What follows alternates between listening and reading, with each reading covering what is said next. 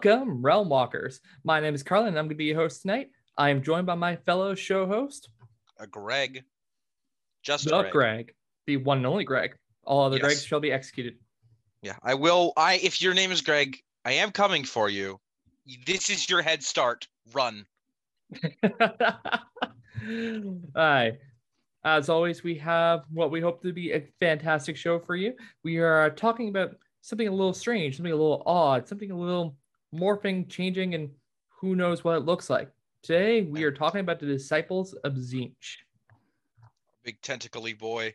I can't remember what was the joke personality that Tzeentch had. We had Nurgle's thick, corn eats babies, and I forgot what Tzeentch was. Maybe it's a good thing that we forgot what Tzeentch was. Yeah. Tzeentch, he'll just take the baby and stretch it out and make it turn to a pretzel or a block of cheese, or who knows what else. Or sometimes just a bigger, better baby. You never know with Tzeentch. Could be anything. It's true. Yeah, Tzeentch is the god of change, and therefore he likes to change things. He's also the god of scheming, and we will be talking about many of his schemes. Failed, success, doesn't matter. They're schemes, and that's all that matters in the end. But Greg, before we get into all that, how you doing, man? I'm doing okay. Been trying to get some hobbying in lately. Been getting a lot of orc stuff done for 40K.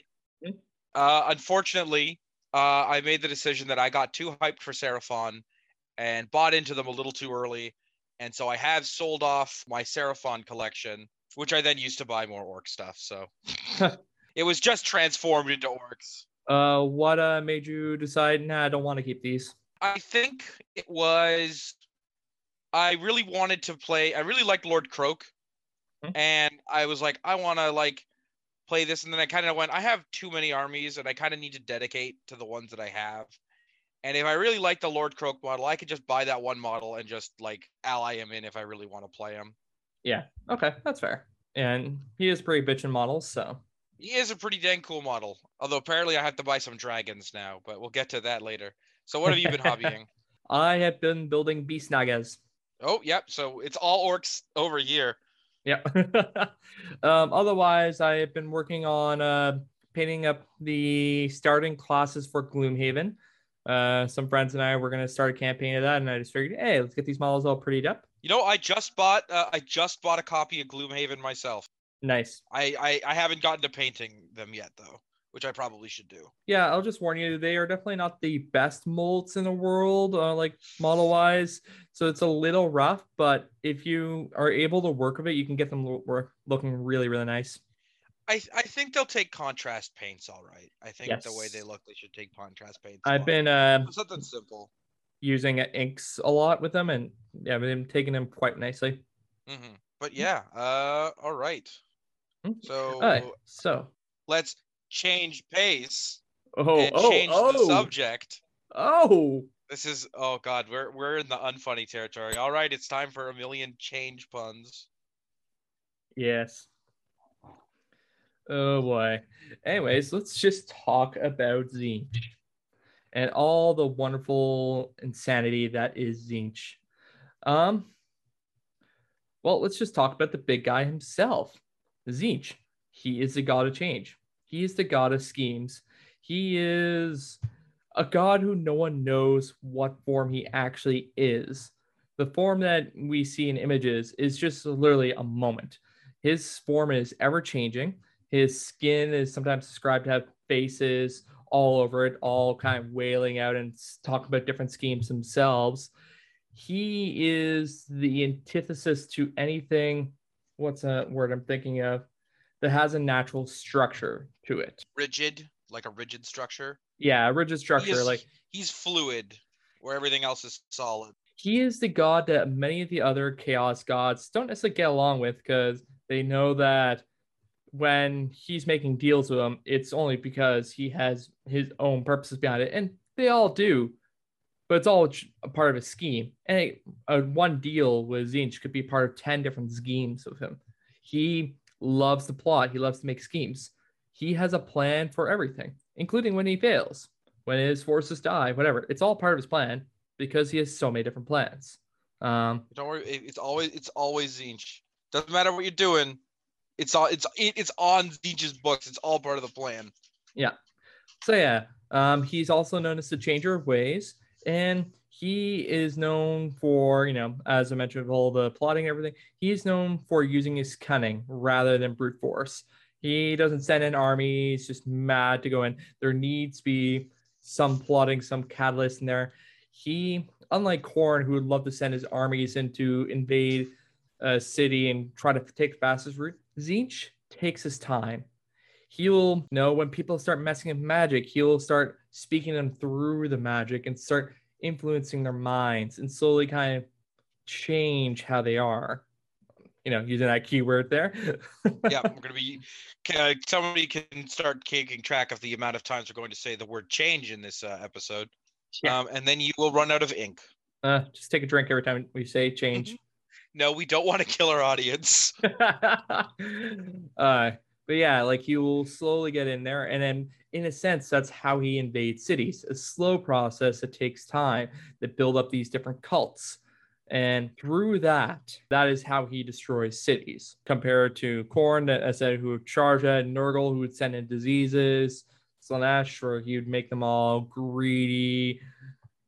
Who knows what Slaanesh will do? Slaanesh will do many different things depending on his mood. I have many suggestions, but we're not allowed to say them in this family-friendly broadcast. We continue. Yes, family friendly. Yes, 100%. This isn't Slaanesh episode. We have to be good. Tzeentch is a good boy. He's just not a good boy. Oh, we'll get there. We'll get there. Yeah. So essentially, he is him, and because of his planning and everything, and I already mentioned that a lot of the Chaos Gods don't necessarily trust him. He is a rival to him. And specifically, each of the Chaos Gods, they have one who's their parallel, they're exact opposite. And for Tzeentch, that is Nurgle. Nurgle and Tzeentch do not get along. Nurgle loves the natural cycle of things, of life, death, rotten, new life. Now, Nurgle's always trying to influence become new life of diseases, flies, and whatever. But Tzeentch, he hates the cycle. He wants the cycle to be broken. He wants the cycle to turn into a fork that melts into a blob that turns into a fish. Because they are always essentially at war with each other. And Tzeentch has had times affected Nurgle, like with Ghyran. There was a point where he had actually invaded Nurgle's invasion of Ghyran, kicked Nurgle out until Nurgle retook it. They hate each other, and just that is kind of the everlasting game between them. And speaking of that, there is the Great Game, which we already know of when we talk about Khorne and everything. Oh yeah, Tzeentch is a player of the game. I feel that might be an understatement. That Tzeentch is a player of the game. It's true. Like, if we were to describe the Great Game between the Chaos Gods, every Chaos God is on a play field, like a chess play field, going against Tzeentch. Tzeentch is playing on every single one of those chess play fields with an extra arm or two, kind of tracking everything. Like, each of the Chaos Gods have their own individual game of chess. Tzeentch is playing against all of them at the same time with his own board's chess. They're playing checkers. He's playing fourth dimensional hyper chess. Like, yes, exactly. Yeah, he is the player of the Great Game. And because of that, in some ways, like all the Chaos Gods have their power. Tzeentch is, because of the fact that no one allies with him, how to best put this? Khorne is insanely powerful because bloodlust and all that. The Chaos Gods will often tame him down after a little while. Tzeentch, no one wants to work with because they know the minute they do, they'll be influencing it and giving him a massive upper hand. Oh, yeah. And Tzeentch has been involved with a whole bunch of stuff that has made other Chaos Gods lose. And there's one big note here. Actually, here, I'll go two because we've already talked about Khorne. Do you remember the story about Skarbrand turning against Khorne and trying to stab him in the back? That was caused by Tzeentch. Tzeentch is the one who influenced him in every way. That's a big, huge moment because Skarbrand was Khorne's greatest bloodthirster. But then we think of Slaanesh again. Tzeentch was very involved with Slaanesh's capture. He basically helped reveal where Slaanesh was to the elven gods, whether they realized it or not, and led to his capture. And therefore, in a way, Tzeentch was the one who kind of led into us getting the different elves between the Idoneth and the Lumineth. Mm-hmm. So Tzeentch has been behind so many different things. In some ways, he could be a huge influencer in the mortal realms, or maybe even on the same echelon as Sigmar. Who knows? Because Tzeentch just has so many different plans. It's such an interesting god to talk about because in a lot of ways he has his hand in everything. Either it's very minutely or not. If you go outside, Tzeentch is there. You go to the bathroom, Tzeentch is there. You make a bad choice, it's probably Tzeentch. You make a good choice, it's also probably Tzeentch. Who knows? Yeah, Tzeentch is just that. He is hard to predict. He is hard to keep track of. Because of this, he is trying to put his hand into everything. Because in the end, it advances his plans, which are many, including plans that causes his own defeat, because he rejoices in the myriad of madness that he creates. And then thinking about madness, so Khorne had his area of the realm. We talked about it. Each of the Chaos Gods do. Tzeentch's realm, a corner of the realm, is also extremely interesting. It's almost the same size as Khorne's, and Khorne has, I think, the biggest area of the Chaos Realms. But Tzeentch's is all a giant labyrinth made of crystal. He's trying to always expand it. Outside of the labyrinth, he sends out his horrors to try growing more crystal, expand his labyrinth, which, is all part of the great game and the wars between the Chaos Gods. But if you were to go into the labyrinth, good luck, because the labyrinth is ever-changing. It is described as sanity-shattering. It is full of contradictions. You might take a walk up a staircase to find yourself on the bottom level. You might walk through a door and find yourself warped elsewhere. Who knows? That's only like the things that we can even describe with words, because everything else in there is indescribable.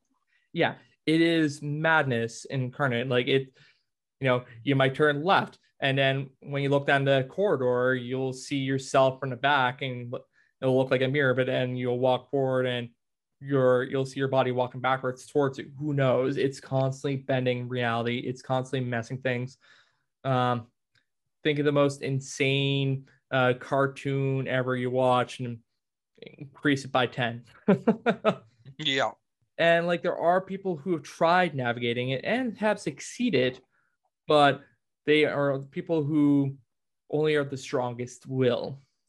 Now, if you succeed in getting through, you get to the Impossible Fortress, which, of course, is Tzeentch's big, huge castle. Once again, full of contradiction, full of things that should be impossible. In the Impossible Fortress, Tzeentch himself resides, and he has a room. Basically, it's kind of like a library, but he is looking through various portals into so many different realities, so many different possibilities, and he's always trying to bend them to his will and trying to do what he could to influence anything. As you go through the fortress, you'll, once again, madness. You might see the images or forms of things that may have been people who tried to walk through it, or people, demons, whatever. And because the longer you go through, when your sanity shatters, your body disappears, your mentality and everything basically disappears, and you'll be morphed into something. Could be a slug, could be a teapot, who knows? It breaks everything you can understand.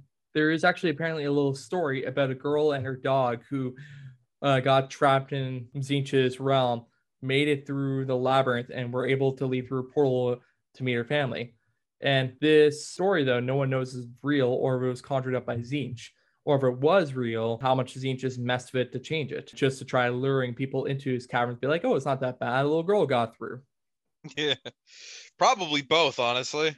Yeah, and because of the madness of Tzeentch's realm, the Chaos Gods rarely try to invade his labyrinth, because they've all lost so many men, demons, whatever, through the madness. Those demons will just go insane, pop, and their mentalities change into something else. And so because of that, the Chaos Gods have given up trying to invade Tzeentch's realm. They just try to prevent it from spreading. Across the edges of his realm, there are 9 strongholds. So Tzeentch's number is 9, just like Khorne's is 8. And he has 9 strongholds. Oh, yeah. Each of the strongholds is run by a different one of the legions, and the strongholds themselves are known as the fractal fortresses. Sorry there. Anyways, they are each controlled by a different one of the 9 legions, and he will deliver orders to the various overseers in each of the different strongholds, and then the overseers will then deliver their version of Tzeentch's orders to the hordes of demons that they control. Because not only Tzeentch is scheming, all of his followers are scheming as well. Oh, it's just a big scheme pile. It's never-ending schemes. It's never-ending madness. Just makes it so fun to talk about because really nothing we say is wrong, but nothing we say is right. You know? Yeah, no, it's all we can be. If everything that we say here is completely lore inaccurate, it doesn't matter. It was Tzeentch's will. So just remember that. Yeah, and there's just kind of like a little quote here I'm going to read verbatim. Infinite forms there twist and churn, competing to claim the mind. Trespassers there had better beware. The fate of fools is unkind. And you're all fools. Don't think you're smart. Tzeentch is smarter. Just you can't outsmart him. Nope. 100%. And even if you do, it's only because he was like smart enough to let you outsmart him. Really, if you think you've outsmarted him, it's truly because Tzeentch just outsmarted you, and it's all part of his plan. It's all part of the plan. But yeah, which then leads us to the next area. Greg, how about you take it away? Because all right, I'm talking about that madness. I feel my sanity going. So now that we've talked about Tzeentch, we're going to talk about Tzeentch's kids, the children of change. And I'm going to start with a little verbatim text as well. The demon of Tzeentch are insanity and mayhem made manifest, the antithesis to order and law. In battle, they make for a maddening foe, chortling maniacally as they blast apart their enemies with dazzling spells and mimicking their agony as multicolored flames burn away their victims' souls. So the demons of Tzeentch are just as chaotic and madness-inducing as their god. They are described as literal physical manifestation of raw arcane energy and are chaos basically made manifest. So the nature of Tzeentch's sort of children kind of vary wildly. So while you could kind of get an idea of the rough shape based on, like the miniatures on the tabletop and the art, the actual reality of the fact is that Tzeentch's minions are all over the place in shape and size and what they look like. And of course, each carries with them a small fraction of divinity, I would say, of their patron deity. As with all demons, killing them doesn't really kill them. They just return back to the realm of chaos and can be reformed by Tzeentch. Those who have Tzeentch's eye tend to be reformed a little bit quicker. Those who have angered Tzeentch tend to take a little longer to reform. Of course, something that is sort of well known about all the demons well known by the demons of Tzeentch's host is that what Tzeentch favors in one moment is not what he's going to favor in the next. So you never know exactly if you're doing the right thing to please your deity. It's kind of like the book we read when the character was talking to Kairos. Mm-hmm. And he didn't know exactly what the Kairos wanted because one head would say yes, the other head would say no. So yeah, exactly. It's mentioned. Yeah, no, it's all good. It's mentioned in this that it's very, very difficult for any of Tzeentch's demons to hold his attention for particularly long. He tends to spend most of his time in introspection, sort of looking at the lines of fate and planning out his long lines of planning. However, when demons descend on the mortals and inflict upon them the horrors and madness of Tzeentch, Tzeentch can be swayed to look away because it's described as this mosaic of madness that Tzeentch finds incredibly appealing. The demons of Tzeentch don't need to eat and drink like normal people, but they do sustain themselves on sort of ethereal magics, and they tend to host themselves in places that are abundant with magic.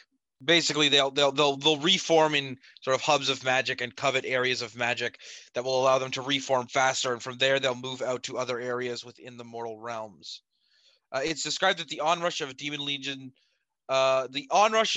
a legion of Tzeentch is so strange and wild with the air itself shimmering with colors and pure sorcery and flames billowing out and madness and tentacles that most people will just break from the onlook of this avalanche of pure madness being thrown towards them.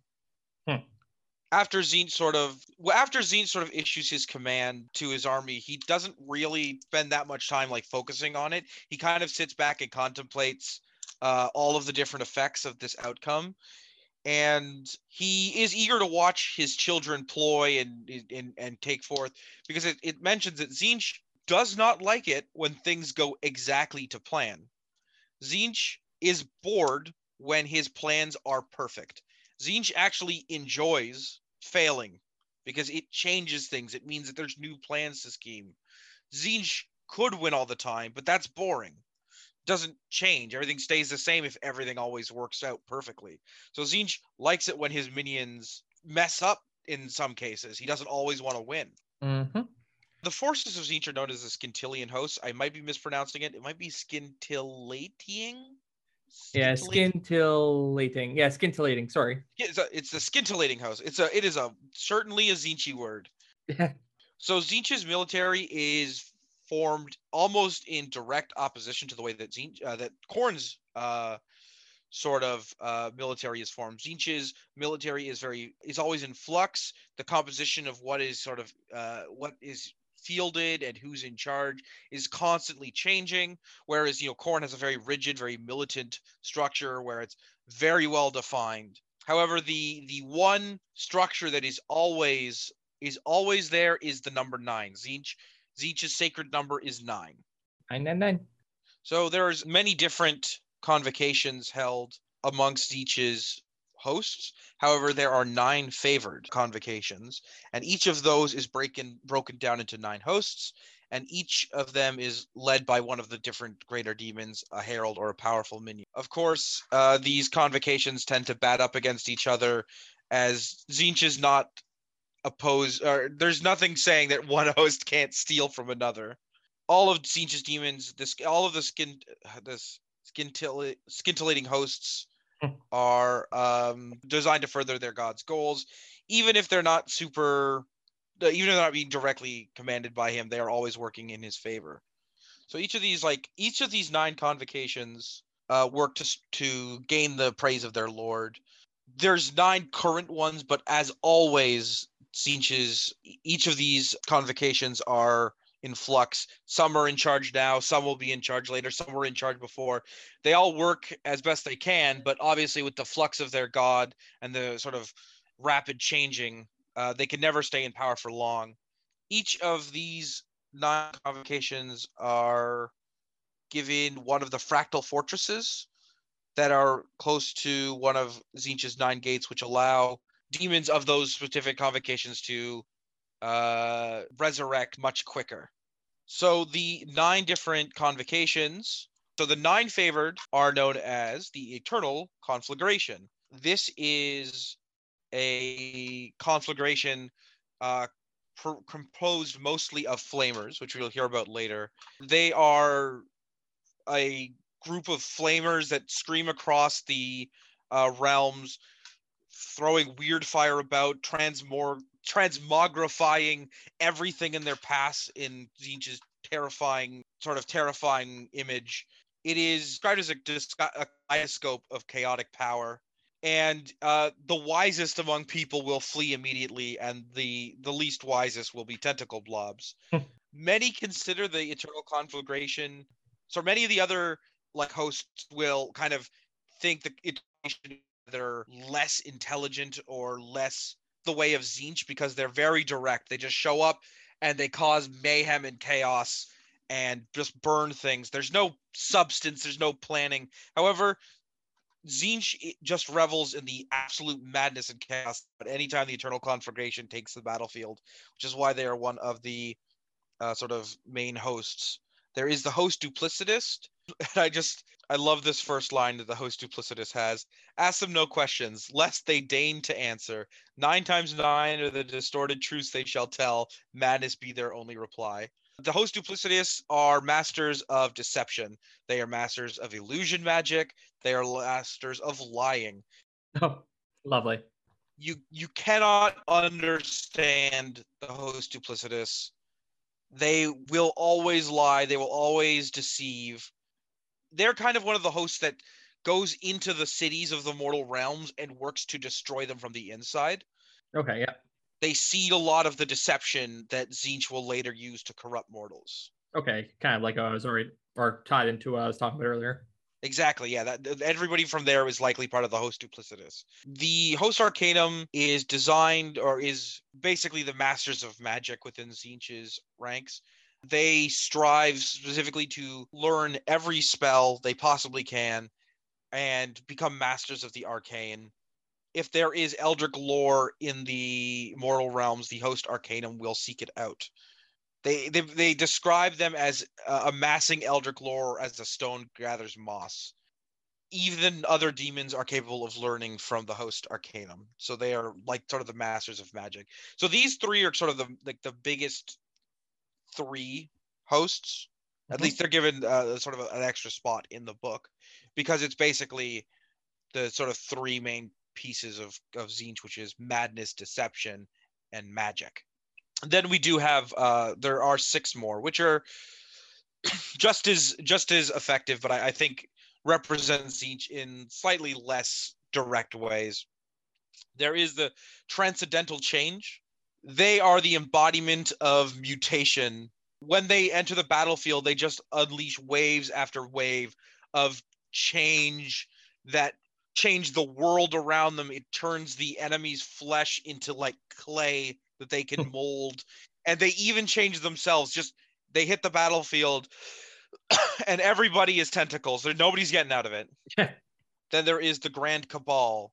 So the Grand Cabal is sort of the other big seeking, or the other sort of like manipulative group. The Grand Cabal seeks out those who govern power, and they sort of manipulate them, playing on their avarice, and sort of like put them into a state such that Tzeentch can manipulate them as well. There are the Seekers of Infinite Wisdom. These Seekers of Infinite Wisdom seek to discover basically every truth about the universe. They don't care what the consequences are. They will unpick all the universe, all of the knowledge that they can. And the main one that they're looking for is discovering the truths about the realm gates and the etheric void. The Legion of Fate. The Legion of Fate are those who can read the strands of fate, and they kind of read causality and can act accordingly. They wield the strings of fate as a ball, as a cat wields a ball of yarn. The Lords of Dominion.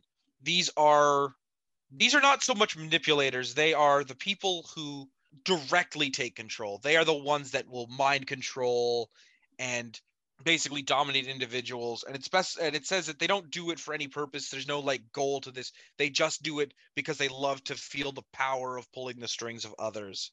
And the last is the Unbound Flux, which is the group that is basically comprised of the things that are in the realm of chaos that should not get out.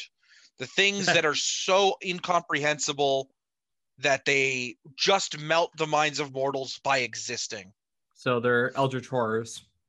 Oh yeah, absolutely. I mean, Tzeentch is very eldritch horror. And so those are the sort of the 9 main hosts. The main 3, I think, still are Eternal Conflagration, the Host Duplicitous, the Host Arcanum. They really, I think, capture the 3 main aspects of Tzeentch. The other 3 the other 6 to me have always felt a little bit like subsections of the main 3, but they are all horrifying. Personally, I think I would be the most afraid to meet the Eternal Conflagration or the Transcendental Change on the battlefield. One of them is going to turn me into a blob monster. The other one's going to set me on fire, then turn me into a blob monster. So not exactly sure. I don't like either of them. What, you don't want to be a blob monster? So we're now going to talk about the specific different demons of Tzeentch. for those looking at the Tzeentch Codex, I am actually going in reverse order that the book puts them in, because it sort of starts with the lesser demon of Tzeentch and works its way up to the main ones. So the first demons of Tzeentch are known as the Horrors of Tzeentch. They're sometimes called the Whirling Destroyers, the Bouncing Squealers, the Spitting Sourguts, and the Cackling Flames. So the Horrors of Tzeentch start out as a being called a pink horror. They are these sort of jolly, goofy creatures that bound across the battlefield, laughing and giggling to themselves and charging people and throwing balls of fire at them. They're absolutely horrible. However, when they die, well, killing a horror of Tzeentch is not enough. But when a pink horror dies, it splits into two beings known as blue horrors. Blue horrors are a little bit smaller. They have a sort of dour and depressed aesthetic. Not aesthetic, personality, which might be because of the fact that they just died. They are particularly they wear a perpetual scowl. They're just as mean and cruel as the pink horror, but a little smaller. And of course, when you kill a blue horror, you get what are known as what are they called? Brimstone horrors. Yes, brimstone horrors. Brimstone horrors are angry because you've just killed them twice. And they are little sprites of fire that will claw up the legs of any mortals around them and basically try to burn them burn them to death before they themselves eventually putter around and burn as well. So moving on from there, we have sort of the more bestial demons of Tzeentch. These are the sort of the kind of more they're more like the, I want to say natural fauna, but they're not really. They're less like sentient creatures and more like living artillery. So the first are flamers. So flamers are really strange creatures. They kind of resemble a massive tube with a face on one end, and they sort of slither along on this tube, but also can shoot fire out the back that allows them to propel themselves like a jet. Yes. Parts of fire. They're ridiculous. Their hands are these sort of clawed tubes that shoot fire out as well. And they basically fly across the battlefield and will set anything they can on fire. This is not normal flame. This is weird flame. This flame can do all sorts of strange things. Sometimes they burn you. Sometimes they freeze you. It's noted that sometimes Tzeentch's powers are so weird that they can even heal the enemy. But a sort of a unanimous thing that is seen is that a lot of the time, the fire will burn something so thoroughly that it will like capture the image of the people that are being burned, and those who are watching sort of watch these people burn over and over and over again. And it's and of course the whole time the screamers are laughing and shouting. Sorry, not the screamers, the flamers. The screamers are the next creatures. Yeah, flamers not good. I think they're on my list of things I'd like to die to least.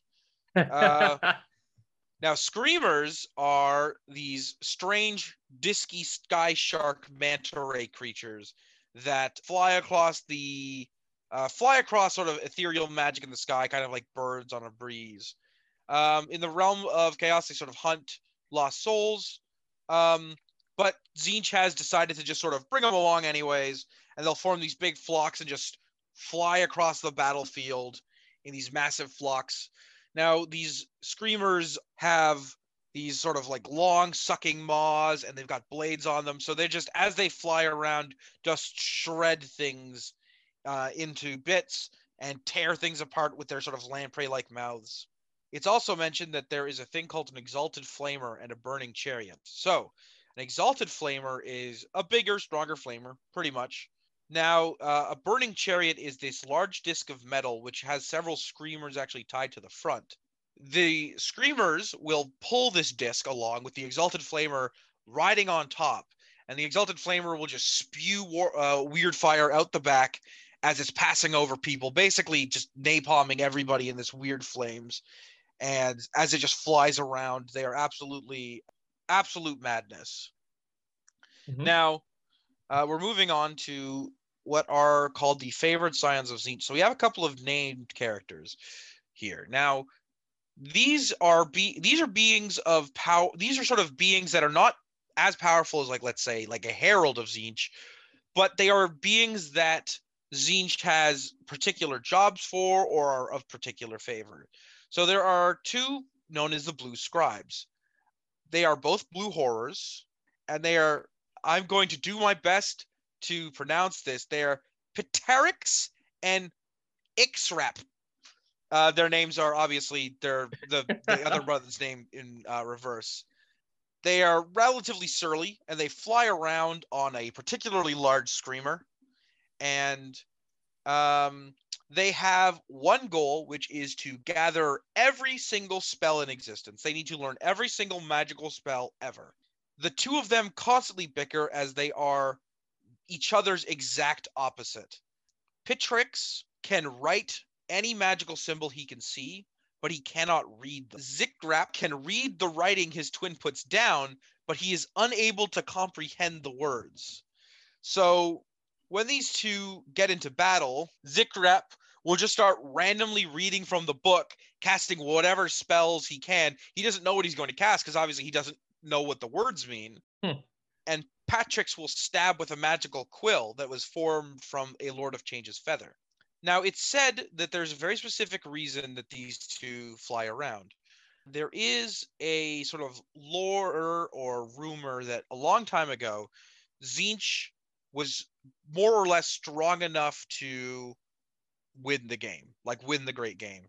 So the other three gods got together and shattered him into many different fragments. These fragments are basically every spell in the world of mortals is a fragment of Tzeentch. And the two blue scribes are trying to reconstruct Tzeentch by going around and finding all of his pieces. So the other favorite scribe of Tzeentch is the Changeling. The creature known as a Changeling is the personification of a meddlesome deceiver. They are able to change into any form perfectly. They can replicate any single person in a moment. They simply go around the mortal realms, transforming into people and sowing malice and discontent and anger between individuals as best as they can. The Changeling is specifically used in instances where martial strength is not strong enough to take down cities. The Changeling, as a sower of discord, is sort of the master at dealing with those kind of situations. It is said that the Changeling can join the fray. It has a Trickster staff, which evolves, which basically its Trickster staff can adopt the qualities of its opponent's most powerful weapons, so it is able to use its enemies' weapons against them. So it's a particularly powerful foe for dealing with the manipulation and messing with people. Okay. So we've got just a couple more to go through. So we've got the Heralds of Tzeentch. The Heralds of Tzeentch are sort of the next rank up from horrors. They are designed to lead the horrors in battles, and they don't morph into smaller beings when slain now. They sort of, part of becoming a herald is you now no longer break apart when you die. These heralds are sort of broken down into three categories. There is the Fluxmaster, which is a herald that rides a disc of Tzeentch, which we'll get to in a moment. They fly across the battlefield with great speed, reshaping reality itself while in their wake. They are the harbingers of inevitable change and primordial alchemy, anarchy, devolving matter into boiling ectoplasm, which just sounds like it sucks. They're basically often they're sort of they're often used as messengers and outriders for Tzeentch. Both some will lead plaques of screamers into the charge, which is they're basically just they're made for speed. Fate skimmers are Tzeentch heralds that have acquired a burning chariot because they've acquired one. Fate skimmers sort of swoop down, dive across the battlefield, and will unleash fearsome sorceries as they're on the back of their screaming chariot. They're just sort of strong individuals. They will yell orders to the horrors, cast spells, leave wakes of weird fire in their wake. The change casters are the most common type of herald. It is they're named for their mutating magics. they kind of tend to serve menial and frustrating roles in comparison to the other ones because they don't get a mount. Oh wait, no, yes they do. Sorry, my mistake. They do. They tend to guard sources of magical power. They will usually oversee repairs within the Crystal Labyrinth. They do tend to lead packs of horrors, but because it's a bunch of horrors, it's more like leading a pack of jesters. They're like sort of the lowest of the heralds. They are often they don't get to drive fast. That's the worst part. They don't get to drive fast. They'd like to drive fast like the other two, but they don't get to. Discs of Tzeentch are special discs that are formed from screamers. Basically, screamers are impossible to really control. So Tzeentch decided, what if I just put them in a disc? And then it worked. Discs of Tzeentch are screamers that have been sort of compressed into these hard steel discs that can now be properly controlled by the person riding them. They are still just as deadly and can go incredibly fast. And it specifies that even the Watcher King, who I believe we talked about in a couple episodes back, was known to ride around on a disc of Tzeentch. Yeah. So the last group of demons we have are the Lords of Change. The Lords of Change, I'm going to read this now. The Feathered Lord, the Winged Watchers. The Lords of Change stride to war surrounded by a prismatic aura of ever-changing magic. The Master Manipulators wield their arcane powers to advance the myriad plots of Tzeentch. Where their gaze falls, it pierces the mind, laying bare the hopes and dreams of all mortals before them. So the Lords of Change are Tzeentch's greater demons. They are sort of big, giant, half bird, half people looking creatures. Honestly, they're probably my favorite design of all of the greater demons. I love my thick Nurgle boys, but the bird though. Yeah, the bird. Bird up. They are the pure Eldritch. They are pure Eldritch magic, chaos, cunning. All of these things are in, like, all of the best qualities of Tzeentch are embodied in the Lords of Change. Although perhaps I should say the worst qualities of Tzeentch. It should be noted that the Lords of Change always work to further the goals of their master of Tzeentch. However, they have a tendency to sort of overachieve, and a lot of the time Tzeentch's plans have gone awry because a Lord of Change didn't stop when the plan was supposed to stop. They just kind of kept going. Which is in some cases for the best, because it's specified that a Lord of Change, when everything is going perfectly, a Lord of Change looks on with concern and triumph, because they're thinking to themselves, this is going great.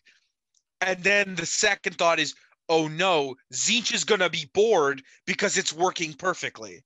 There are 9 different ranks of Lord of Change, similar to how Khorne has his 8 different, was it 8? Yeah, it's 8 different ranks of Bloodletters. There's 9 different ranks of Lord of Change. They all have grandiose titles, but the order of these 9 ranks is in constant flux. And the Exalted is given to the title of the Lord of Change that has Tzeentch's greatest favor at any given time. So but of course, no Lord of Change holds that title for long. It's usually just as quickly taken away as it is given. And before we go, we're going to talk about one specific Lord of Change, Kairos Fate Weaver. The big bird. This is the big bird, the 2-headed bird. So there is a place within the 9 realms known as the Well of Eternity. Or is it in the Realm of Chaos? I don't actually know. But it's in one of those two. It's the Well of Eternity. Talking. I'll look it up. There's a place within the heart of the impossible fortress known as the Well of Eternity. It is a puzzle that the Great Sorcerer has not been able to solve because even Tzeentch refuses to enter it. So Tzeentch, still wanting to know what happened, took his, at the time, favorite Lord of Change, Kairos, and just sort of threw him into the pit. He just went, yeet. And he was like, well, when Kairos gets back, I hope he tells me what was in there. And so Kairos was down there for what seemed like infinity. but he did eventually crawled his way back out. But his soul had been broken into two, and his head had actually split, so he now has two heads. Kairos can perceive things that even Tzeentch can't. Kairos's right head can see can see the future as clear as day, while his left head can see the past without bias or like nostalgia. But Kairos is blind to the present. Kairos can't see time as it passes, only events that are yet to happen and events that have already been. So Kairos sort of sits at Tzeentch's side, whispering to him of things to come and things that have been. However, even Tzeentch will get tired of always focusing on Kairos's whispering. So on occasion, Kairos will be sent out to the battlefield to lead some of Tzeentch's hosts. Now, Kairos has a bit of a problem. He is a master sorcerer, and there's almost none that, like, no other Lord of Change that can match his power. But he is incredibly weak to, like, physical attack because he can't see it coming.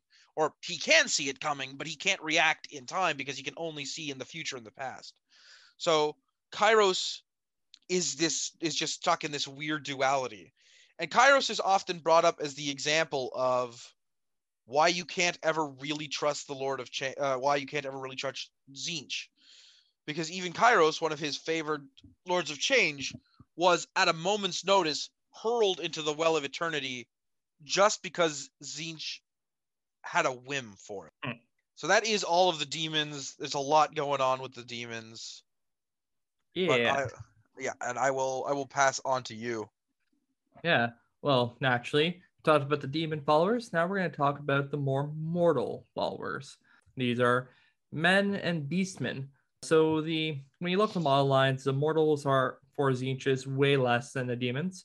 Something I imagine maybe with this edition they might expand upon a little bit more. But that said, there are them here, so we're going to talk about them. So, starting off with the more human followers, we have the Arcanites. Now, the Arcanites are people who form into cults and worship Tzeentch, usually often in secret.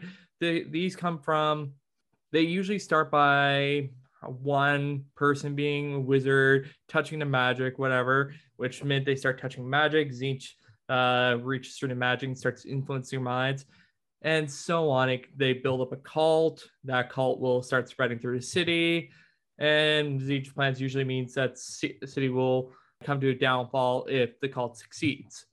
And the Arcanites, they're always hidden in deceit. They start mastering kind of illusionary magics in the city to hide themselves, keep hidden from prying eyes of city guard, try to keep hidden from the eyes of Sigmar, and so on and so forth.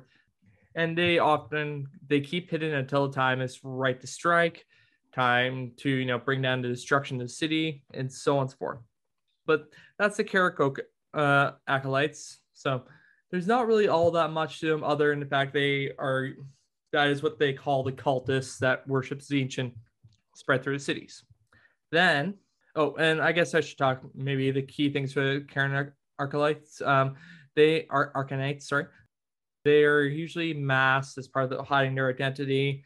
There will usually be very Tzeentchian armor on them and Tzeentchian weapons. And some of them might even start changing forms ever so slightly when you look at the models due to influence of Tzeentch. And Tzeentch starting to like, I think you'd look good if your face looked like this instead. Then there's the Tzaangors.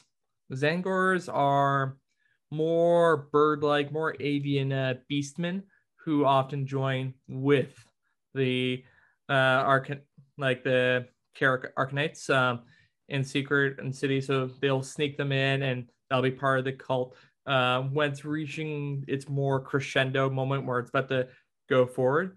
And the Tzaangors will often have their forms changed. There's actually a novel that's really good for this, the book City of Secrets, fantastic Tzeentch book, and they really kind of talk about these secret cult things where it really delves into this. But yeah, so the Tzaangors do that. And then there's the elite versions of Tzaangors. So they're all called the Enlightened or the Skyfires. which they ride on top of Discs of Tzeentch, which you talked about before. They're powerful magic users, usually fairly strong, and they whip around the battlefield on their discs.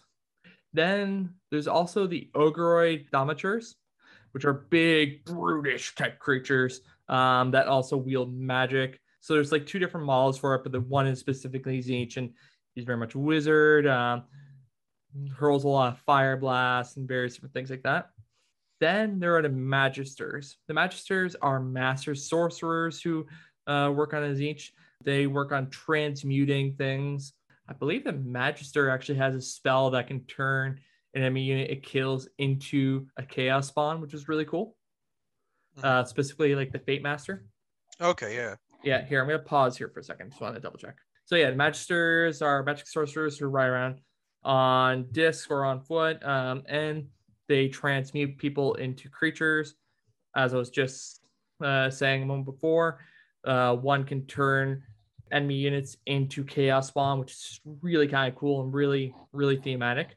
I actually want to eventually make one for my Sylvaneth that shows like a tree person made into a Chaos Spawn. Oh, okay. Yeah.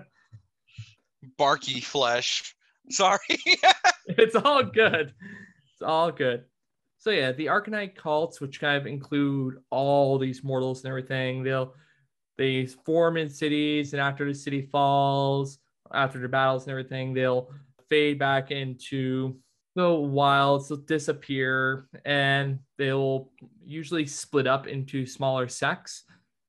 And along with Tzeentch's influencing, they'll try to infiltrate other cities and continue to cause things to fall. And those who don't go into cities, they will find ways to increase Tzeentch's influence in the realms by conducting rituals to summon demons, bring forth horrors, potentially Lord of Change if they're extra ambitious. And for anyone who's hearing crackling sounds in the background, it's because my cat is scratching up his cat tree. It is Tzeentch. Tzeentch has commanded. It's all part of the plan. Making everything fall apart. And yeah, that's kind of the bit with mortals. So it's a combination of humans and Tzaangors being the bigger part of it. And the more they grow as a society, that's usually when they come out, and then cities fall, they split up and start again, or try to bring forth demons from the realm of Tzeentch. And that way increasing influence. They are constantly trying to act on Tzeentch's plans, trying to play Tzeentch's slow game of going forward. No, they're not just mindlessly going in trying to conquer things quickly. It's all like, especially with when Tzeentch is starting from the ground up, it's a very slow grow. Like it could be years of growing. This secret society goes from underneath the city eyes and everything. And the Tzaangors themselves being more enlightened beastmen, but still being beastmen, they're not just there. They often snuck in as things are getting ready to basically blow up. And so on and so forth. And when you see Tzaangors among the beastmen, they tend to be more leadership-like positions. They are kind of the more elite units. And I think that really covers some mortals. Like, there's not a lot of mortals. No. Like the book has some little stories about them. Actually, with that in mind, like we talked about the previous book with the Gaunt Summoner. God Summoners themselves are mortals, even though they look like demons. Yeah. I guess the problem with being a mortal of Tzeentch is you're like a mortal for about 5-10 minutes, and then you're blob. Like, you will be a blob. You will be tentacles. I can promise you that. Yeah. Well, yeah, you may not be a blob forever, but you will not be human. You will be forever. Yeah. There are worse things than a blob. You'll wish to go back to blob. Yeah. And like, when it comes to talking about Tzeentch and how they've gotten into the realms, we've actually covered that quite extensively because Tzeentch broke into the realms through Chamon by tricking the Caradon, or the dwarf, sorry, at the time, to killing a god beast. And that caused him to be able to enter the realms. And so on and so forth. Like we've covered him quite extensively in a lot of different ways. So we don't really need to go over the history with that too much. It's very fascinating looking at him with how he gets into things. He's always present in some way, shape, or form, or at least he's watching. And he likes to watch. Mm-hmm. Yeah. So I think that's a good point to wrap up there. That's the Disciples of Tzeentch. Now, it's time for Mortal Watch. And look, and lo, my wallet did weep as the dragons showed up. Dragons are back in the mortal realms. Fucking hell. I saw this thing and I'm like, oh God, I don't have money. But I have money for that. Like, they're so cool. Mm-hmm. They give me a very much an Aragon type vibe to them. Yeah, I for anybody who watched the dragon episode of Rick and Morty, I got the dragon episode of Rick and Morty Dragons a little bit. Mm-hmm. But like, yeah, they're just awesome. I don't think there's anything else I can say about them. They're probably some of the coolest models in the Age of Sigmar line, and oh my God, we just needed dragons. It's been so long. We've all wanted dragons, and here they are. No more here, let's garbage dragons. Here, let's talk about them one at a time here. So there's Krondys, the son of Draconith, or sorry, the son of my brain just died. The Dracolith? Draconith? Draconith, the Dracolith, that guy. We forget the name. We're just the lore channel. You can't expect us to know what we're talking about. Yeah. 1 second here. I'm just gonna redo that. Well, look at that.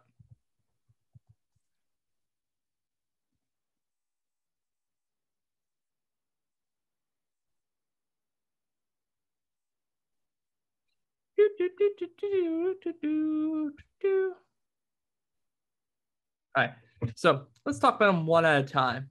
So starting with the first one, whose name is Krondys, son of Dracothian.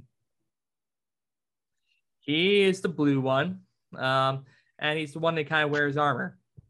He looks so, like, dare I say, royal and regal. Yep. He is great, and I love the armor, and I love the base. I love the pose. Thank God the wings look good. Yes. Wings can make or break a model if they're on. Yeah, no, this guy looks great. I love his armor. I love the storm. Like, I like that he's repping Stormcast. Like, Stormcast just got a million times cooler. Not that Stormcast need any more models. One of the latest articles talk about how they're gonna have 76 different war scrolls, and it's like, hot damn, that's a lot. They by far surpass every other army with how many war scrolls they have. It's a little ridiculous. Yeah. I think what would be like second? Probably like Slaves to Darkness or like Skaven, because Skaven's got so much old shit. Yeah, it's one of the two. At this point in time, yeah, no, Stormcast don't need anything for like 10 years at this point. Yeah. Okay, so let's talk about the other guy, because I got that. So the other guy, what's his name? Kazurzai the Scar. Now I think this guy is great because he's the guy that's kit bashable. You don't have to green stuff anything on this guy. He's got no armor. You can just go to town. That's just great. Yeah. Yeah. But even about kit bashing, let's kind of take a look. One, he's got like the broken horns, or at least the shorter horns on his face. There's a couple broken ones. And then he's got the scars along his neck, and oh, I love that. Yeah, I wonder exactly like where the pieces of. I'm trying to phrase this in my head. Where like the breaks are gonna be. Like, if I wanted to kind of combo the faces, is that face one full piece? It looks like it's several. Where does it break? Can I like switch up the horns? I just wonder. Yeah, I'm not sure. I can't really say. Like, it's either one piece in of itself, because both dragons' faces are relatively different, actually. Yeah. So the face plates themselves might be completely separate and just connect onto the neck, and even then the neck will have two separate pieces because of the way how their heads are turned. So Yeah, I'm Yeah. kind of Okay. like, obviously this is one kit. You can tell by the wings and the way the tail is, because oh no, the tail is different. But yeah, the wings, how the body is for the most part, just with subtle differences there. It's one kit, so I'm really kind of curious, when you build one, how many remaining pieces of the other will you have, and really kind of how magnetizable these guys are. I'm not one who normally likes to magnetize things. I'm just kind of curious, especially because given how big these guys are, because they look like they're going to be friggin' gigantic, they're not going to be Yeah. cheap. No, I'm thinking they're going to be probably. They're either going to be the price of Kragnos or the price of the Mega Gargants, and I think they're probably going to be Mega Gargant size price. And the reason that I say they're going to be that is that's a lot of plastic, and also people will buy it even at that price. Like They're gigantic, like they're dragons. yeah. God damn, motherfucking dragons. Now we still got a couple more dragons to take a quick peek at. Yep. Well, here, Couples.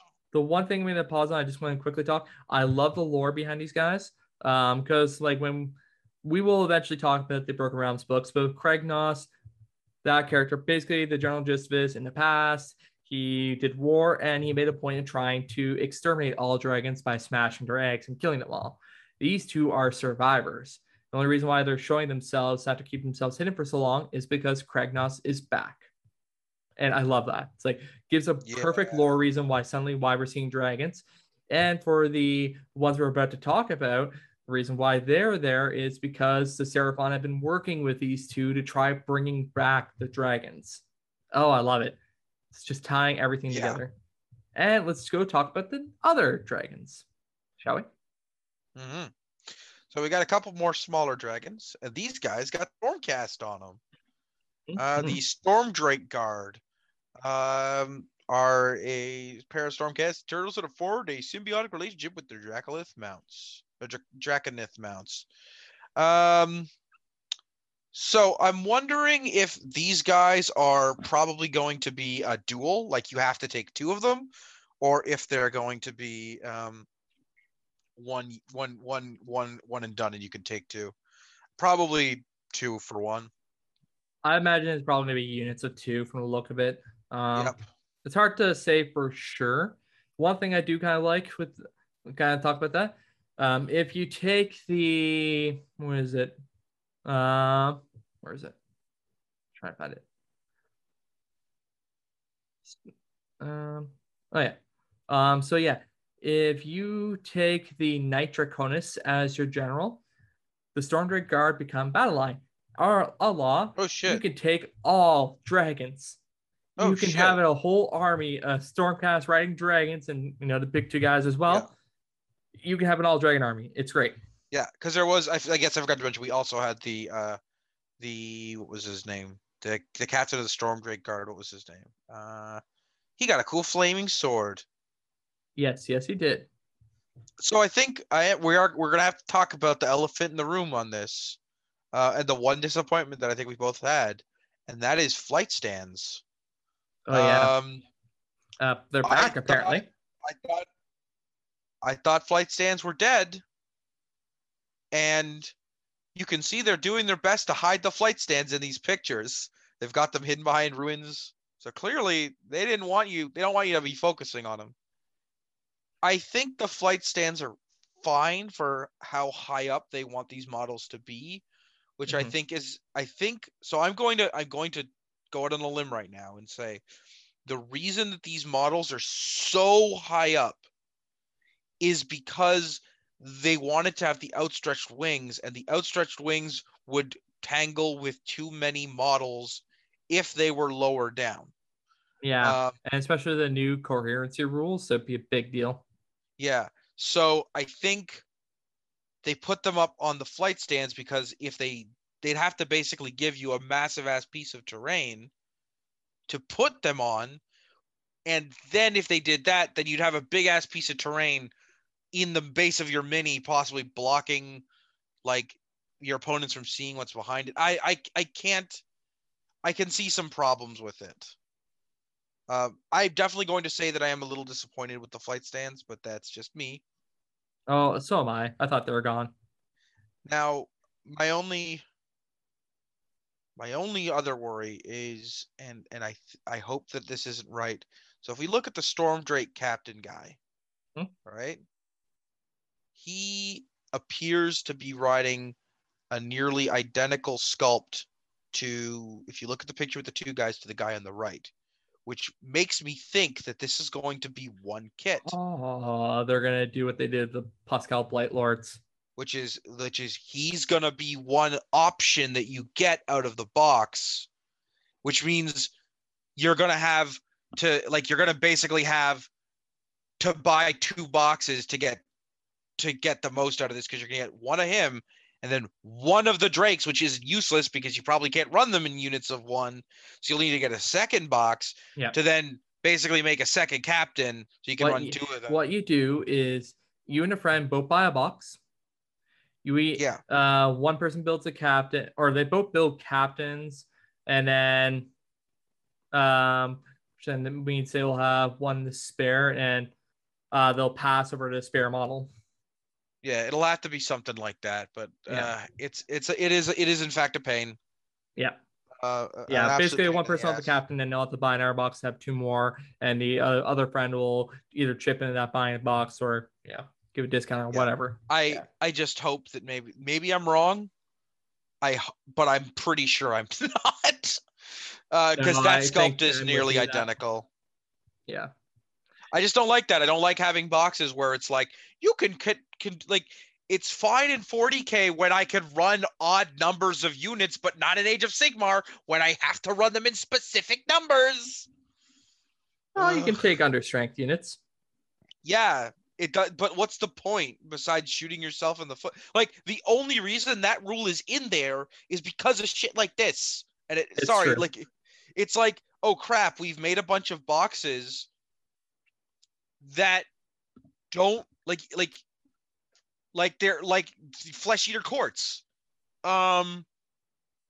Every single, like, almost all of their HQ choices, the Varghul's Courtier, the Ghoul Courtier, the Haunter Courtier, not the Volgriff Courtier, sorry, the other Courtier. Sorry, the 3 Courtiers besides the one with its own special model all come out of the box that has all the other models in it. And those models, you can't buy one, so you have to buy a box of 20 ghouls to get one Courtier, and then have 10, like, it annoys me to no end. I don't like when they do this. And it's the only part for me that puts a bit of a downer on this fantastic release of models. I could agree. That makes sense. Especially because this kit's not going to be cheap. It's probably going to be about $120, I'm thinking, for the kit of 2 guys. Really? I don't think it'll be that much. I think it'll be 70 for the double guys and the double drag. Well, we'll see. Maybe it'll be 7. I think the big guys are probably going to be 230. I think they're going to be that price. They might be Caragno, like, they might be a little less, like the same. It might be 180, but they're definitely not going to be cheaper than 180. No, but yeah, the smaller dragons, I don't know. If they're past 100, I don't think they'll sell it well. I think 70, $80. Yeah. I think at 80 though, I'll be or even at like 230, I'll probably find myself buying one of these dragons at some point or another. They're just so cool. They are. They really are. I don't know how I'm gonna run it in any of my evil armies. All this order going on. Do I have any good armies from Age of Sigmar? I have. Nope. All my armies are evil. I've got 2 Chaos Army and 1 Death. So, boy. Sorry, I hope that y'all didn't mind my little tirade right there, because it annoys me to no end. But I'm very excited for these models nonetheless. All right, I think that covers everything. Carlin, you want to read us out? Yeah. Well, thank you for joining us as we went through the Disciples of Tzeentch. Sorry, my brain is just dying. Like, how do I do this? What do I do? Please. We can go. Let us out. No, never. Thank you for joining us as we went through the Disciples of Tzeentch. Follow us on Facebook. Join us as we talk about the realms. Share the word of Sigmar with your friends, families, and whatever. That is the best way for news of a podcast to spread around, and how we can reach more ears and get people to enjoy the wonderful lore. Please like and review us on Apple iTunes. The more reviews we get, the more we can continue spreading. And who knows, Greg, I'm going to drop a little thing. If we continue doing what we're doing, I think we should maybe figure out doing a contest based around reviews. Okay. All right, maybe. But we're going to talk to you more about that later when me and Greg get this figured out, because I'm just dropping this bombshell on Greg now. That is a bombshell you just dropped. That is. All right. But yeah, thank you for joining us. Please send us an email at realmwalkersaos@gmail.com if you have any feedback or any thoughts about the podcast and how we can get better, because we want to get better for you. Well, maybe not Greg, but Greg doesn't care about anything. I don't. I am completely impartial to the world. You are a living embodiment of a Skaven. You only care about yourself. Exactly. I'm the only important person, and when I burn the world to the ground, I will be king of the ash pile. Y'all have yourself a good one. Have a great one. Bye. Bye. And